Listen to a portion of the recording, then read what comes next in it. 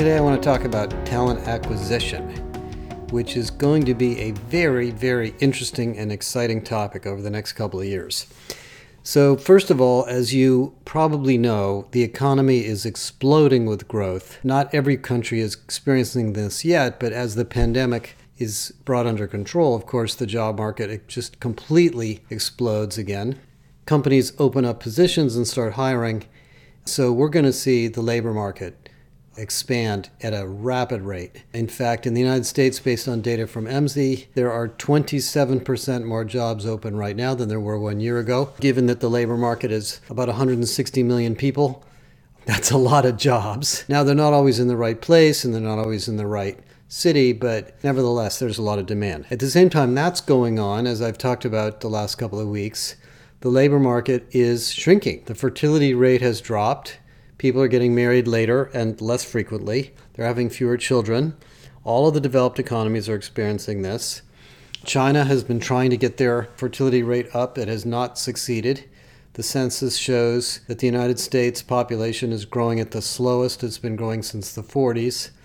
China may not be growing at all, and baby boomers are retiring at twice the rate they were a year ago, forced to some degree by the pandemic and just frustrations with the job market and the needs to take care of their families and do other things at home.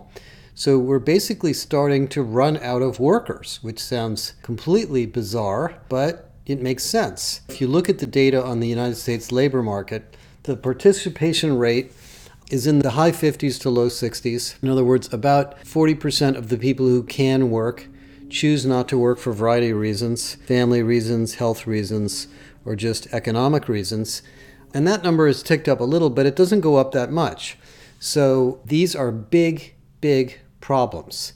And as we've learned from Japan and Germany and other countries that have experienced shrinking labor markets in the past, when the labor market shrinks, the economy shrinks because there's more old people that need Social Security and health care, and there aren't as many young people working to create economic activity to support the government. So it's kind of a little bit of a death spiral. Now, I am absolutely not a pessimist.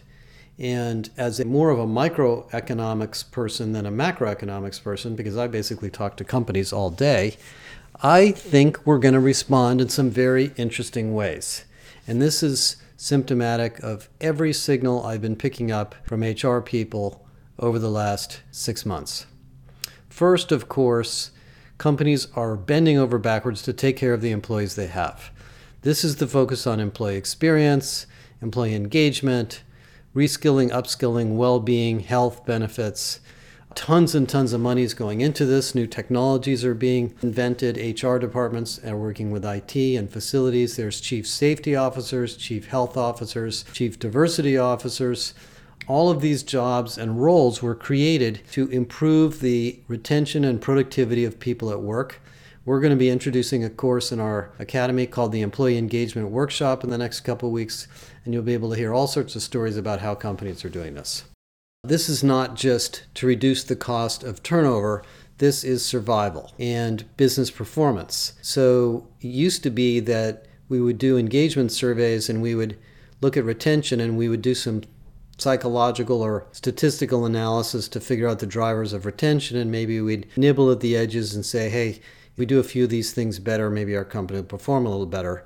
Now it's basically survival. So we really can't afford to lose people that we don't want to lose. So lots and lots of investments going to go into this. Number 2 is mobility inside the company. Now, I've been talking about talent mobility for a long time. It's a topic that used to be called succession management or career development.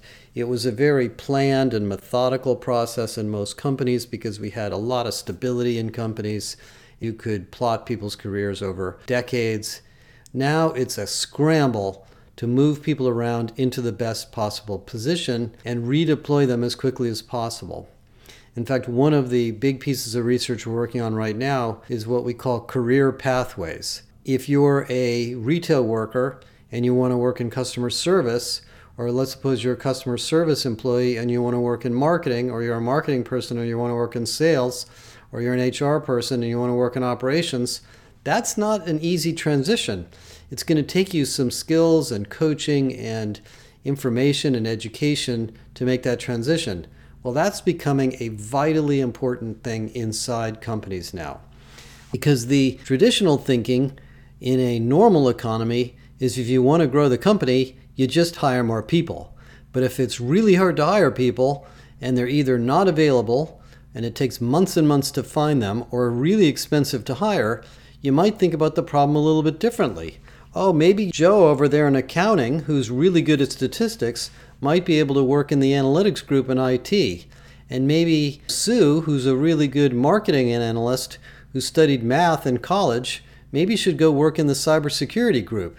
And on and on and on. And we have lots of data in the skills taxonomies and in the research that we're doing on career pathways to help companies figure out who's more likely to succeed in these other jobs. And internal mobility is even more powerful than that.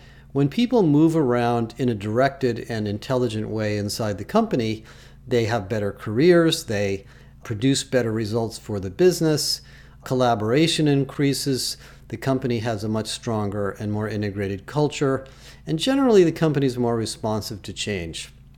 And I don't think there's a CHRO I've talked to that doesn't have talent marketplace or internal talent mobility very high on their list. And I think one of the reasons is because of the job market. The third thing that's really going to change is talent acquisition itself. And I interview a lot of talent acquisition people, and we are starting a big program on this. Janet Mertens is running this. So if you'd like to talk to us about it, please let me know and we'll connect you up. Traditionally, hiring, recruiting, talent acquisition is a sales job. Go out, find these people, make them an offer, sell them on the company, get them in here, we'll onboard them and get them to work. Kind of like the old Army recruiter. They used to go out and meet kids in college and wear their uniform and shine up their shoes and get everybody all excited and bring them down to the recruiting office and get them into the military. Well, that's still going on, but it doesn't quite work as easily as that anymore. Let me give you a couple of examples. Ashley Furniture, a $7.5 billion furniture manufacturer. This is a fast-growing company expecting to be $10 billion within the next 5 years. Highly automated manufacturing plants, vertically integrated manufacturing, and obviously the furniture business is a massive business. They have distribution and warehousing and trucks and stores to go with that. Their head of HR told me that it is so hard to find manufacturing people that they've almost given up. They've created an Institute for Technical Manufacturing on their own. They go to community colleges and cities in the plants where they do business, and they recruit people and they train them for the job. And they even have mobile training groups that can go out into towns to find people that are interested in this work, to train them locally and bring them into the Ashley family. Second example, which I think is a wonderful example of dealing with this labor market, is Bank of America. Bank of America is one of the most well-run financial services companies I've ever experienced. I used to do business with them directly. And John Jordan, who runs the Academy at Bank of America, has spent the last 5 or 6 years improving and optimizing the entire onboarding, talent development, talent acquisition, career management, and skills development for the 70,000 plus employees in the consumer bank. In recruiting, they used to go out and let individual hiring managers search for candidates. And of course, what would happen is there was a lot of inconsistency to the process, and some did it well and some didn't do it well. And then there was always an onboarding process for each one of them, and it was inconsistent and difficult. He said, wait a minute, we're going to put a strategic focus on this. We're going to recruit people from very strategic locations, schools, disadvantaged communities, places where we do business, where we want to do business. We're going to recruit based on capabilities and ambition and potential, not just on experience. We're going to bring people into the company in cohorts. So instead of having one person join at a time, we'll have 20 or 30 people join at a time. We'll hold them up and wait until we have a group. That group will then join the company together and learn together and get to know each other. Those are things that work, that allow you to compete in a much more constrained labor market. And there's more. Back in the early 2000s, I was remembering when I worked for a tech company. By the way, around 2000, we had an economy very much like this one. The stock market was at an all-time high. Every company was going public at exorbitant multiples, and it was really hard to hire people. I had just sold our little company to a bigger company. I was working at this publicly traded technology company, and it was so hard to hire engineers. A Java engineer, Java is now sort of a commodity skill, was costing us, with benefits, $300,000 to $350,000. In the year 2000, which means it's probably 50% higher if that number was today. And we couldn't get them to stay. So we ended up having to hire contractors from contract recruiting firms to join us.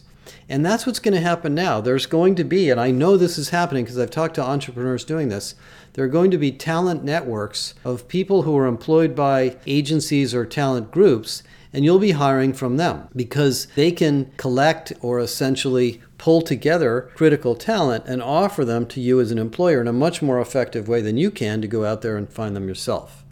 Another innovation which started back in that period of time was this idea of building a candidate talent network. And that's always been around, but it really works. If you're a good marketing company and you're well known in your domain, you can go out and start doing employment brand marketing and attract people to your company to read about what you're doing, learn about what you're doing, and essentially sell them over time to join you. And that's what happens in a tight labor market, is we have to use all these new tools to find, recruit, attract, and get hold of people who want to come join us. Now, there's more yet to come. Back in 2019, I did a very big study on contingent work. And what we found at the time, this was done with SHRM, is that roughly 2/3 of companies had no idea who their contingent workers were. They were in the payroll system, or they were in the procurement system, or they were a vendor, or they were a contractor. There was a whole variety of ways to treat people who do work for your company, and the HR people didn't really know. They weren't in the core HR system, and that was just the way the world worked in most companies. Well, now we have, thanks to the pandemic, what I would call the pixelated workforce. Pixelated means the workforce is a bunch of small little groups. Because people can work from home, they can work remotely. Most companies are okay with remote work for many jobs, not for all jobs. Part-time work, piece work, hourly work is very common. We have lots of systems for that. And if you're an in-demand worker or an employee, you're pretty likely to have more than one employer. In fact, some research we did at Deloitte right before I left showed that almost 2/3 of millennials and younger were doing side hustles or some kind of work on the side. And now that it's become even easier to do, that's going to become more common. So more and more of your, what we used to call recruiting, is going to be tapping into this pixelated labor pool. You know, one of the companies we interviewed very recently is a large agricultural and consumer pharmaceutical company headquartered in Germany. And the head of recruiting there has a very extensive group of recruiters who are both internal and external headhunters. By the way, she has headhunters searching for candidates inside the company who need new roles and are looking for opportunities, as well as outside the company. And then she said when she searches for candidates outside the company, they don't even look for people to fill jobs. They look for people who have the scientific domain expertise, the experience, or perhaps are well known in a particular field, and they talk to them and tell them about all the great things going on in the company, and if they're interested, they find jobs for them. So this is more of a talent scout type of a mentality, looking for talent in any form, anywhere you can find them, inside, outside, part-time, gig, maybe even people that are doing gig work for other companies are now able to work for you. The final thing that I think is going to be very interesting on the microeconomics side is companies will adapt. What happens in a tight labor market is, of course, first wages go up, you start paying more money, and then after a while you realize, well, if we're going to pay people a lot more money, maybe we should reorganize the work so that the value that they provide is higher and we can afford to pay them more money. And so a re-engineering takes place. When there's lots of cheap labor available, it's more common for a company to be lazy and just hire a bunch of heads and do the work manually. But once the labor gets expensive and it gets a little bit harder to find people, you basically survive by being ingenious and reinventing what you do. So automation, teamwork, agile operating models, cross-functional collaboration, OKRs, all these things we've been talking about as interesting HR practices and transformational ideas are now becoming actually performance tools to help your company grow. One of the pieces of research that Kathy Enderis is working on for us right now is organizational design. Organizational design used to mean spans and layers. What's the span of control for each manager? Do we have enough people reporting to one leader so we don't have too many middle-level people? It's much more complex than that now. Now it's an issue of applying technology and new work data systems to scale and span control over larger people, using data to create much more intelligent allocation of resources, and designing the company to operate in a world where maybe we can't hire as many people as we wanted to before, so we can find a new way to go to market. And we're going to be producing maybe one of the most exciting programs we're working on here is the program on talent acquisition and the program on organizational design that'll come out later this summer or early this fall. I guess the final thing I'll talk about in this more constrained labor market is the idea of human capital as an asset. And I've mentioned this many times before, but I think it's maybe even more important now. The pandemic awoken CEOs to the idea and the realization that if we don't take care of the people, we don't even have a company. It's not a sideline. It's not something you delegate to HR. It's central to the success of every organization. And I won't beat that one to death because everybody kind of heard that. But now we've moved beyond that. If it's hard to hire people, and maybe you can't meet your recruiting targets as easily as you wanted, it might take longer or cost more money to do that. You start to ask yourself, well, if we're going to be investing more and more money in human capital, how do we get an ever-increasing return on wages? And that's the kind of conversation you need to be having, because people are the most appreciating asset you could ever attract into your company. If you think about everything else you buy, a machine, a piece of software, a cloud service, even capital or an outsourced service provider, you spend money on that, you get service from it, you get an ROI, but it doesn't become more valuable over time. It's more or less an expense. People, even though we treat wages as an expense, are the opposite. The longer somebody works for you, the more productive they become. Sure, their wages go up and they start to earn more bonuses and they become a little more expensive, but the return on investment compounds more and more and more over time.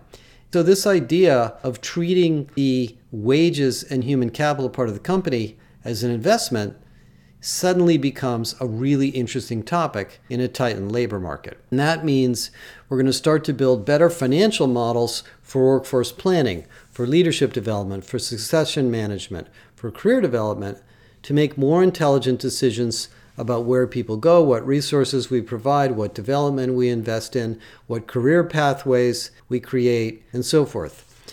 Because I think a lot of those kinds of programs in the past were often done as benefits or employee engagement tools or perhaps workforce productivity tools, and we never really thought about this as building a talent system. And in fact, if I go back to much of the research I've done most of my career in HR, when we used to talk about talent management, we used to think about talent management as an integrated set of business processes and systems and competency models and various HR practices that stitch together the talent experience and the talent system. Now I think you need to sort of think about the company as a talent magnet, and that the entire talent itself, all of the workforce, is almost like a massive asset. And what can we do to allocate that asset so it's the most appreciating it can possibly be? And if you're a financial person and you think about what goes on in your financial life with asset allocation, you know that the way you make money is you're constantly changing the asset allocation to optimize it for the economy and your personal level of risk. Well, that's the kind of thing we need to do in companies. We need to create talent intelligence systems are often called, and look at the jobs we have and the people that are in them, and what can we do to continuously add value to that part of the company. And that doesn't mean replacing them with new people as soon as somebody's not working out, having forced ranking where 10% of the company get thrown out every year. It means looking at this asset and making it better and better and better over time. And that is really, to me, a fundamental change in philosophy that I think we're going to see over the next couple of years. The final thing I want to touch on in terms of the tighter labor market is diversity. Many of you come to us constantly struggling with the diversity equation. It's a complex area of work and takes ever increasing effort, and the dimensions of diversity keep changing. Racial diversity, gender diversity, age diversity, cultural nationality, and so forth, even cognitive diversity.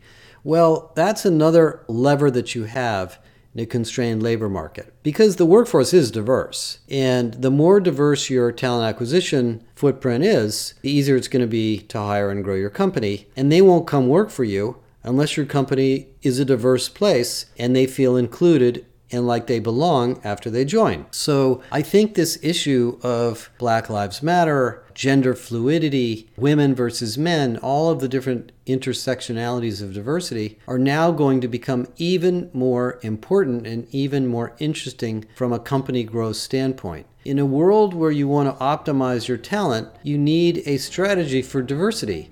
Go back to my analogy of your personal financial portfolio. If you have a financial advisor, like I do, they're always trying to diversify your portfolio. Why? Because you basically make more money. It reduces risk. The same thing's true here. We have to diversify our talent pool so that it can grow, so that it can thrive, so that we can represent our customers and represent our community, be good citizens, but it's also just good business. And I think the new labor market and the growth of unions and raise in wages and some of the other things that we're going to experience over the next year or two are going to turn into really positive social pressures on making companies more inclusive and diverse as well. So it's a very interesting time. I would love to talk to you about any of these issues. We have a series of working groups now for our research members called the Big Reset. If you'd like to be a part of one of those groups, please reach out to us, and I'm always interested in your feedback. Thank you very much.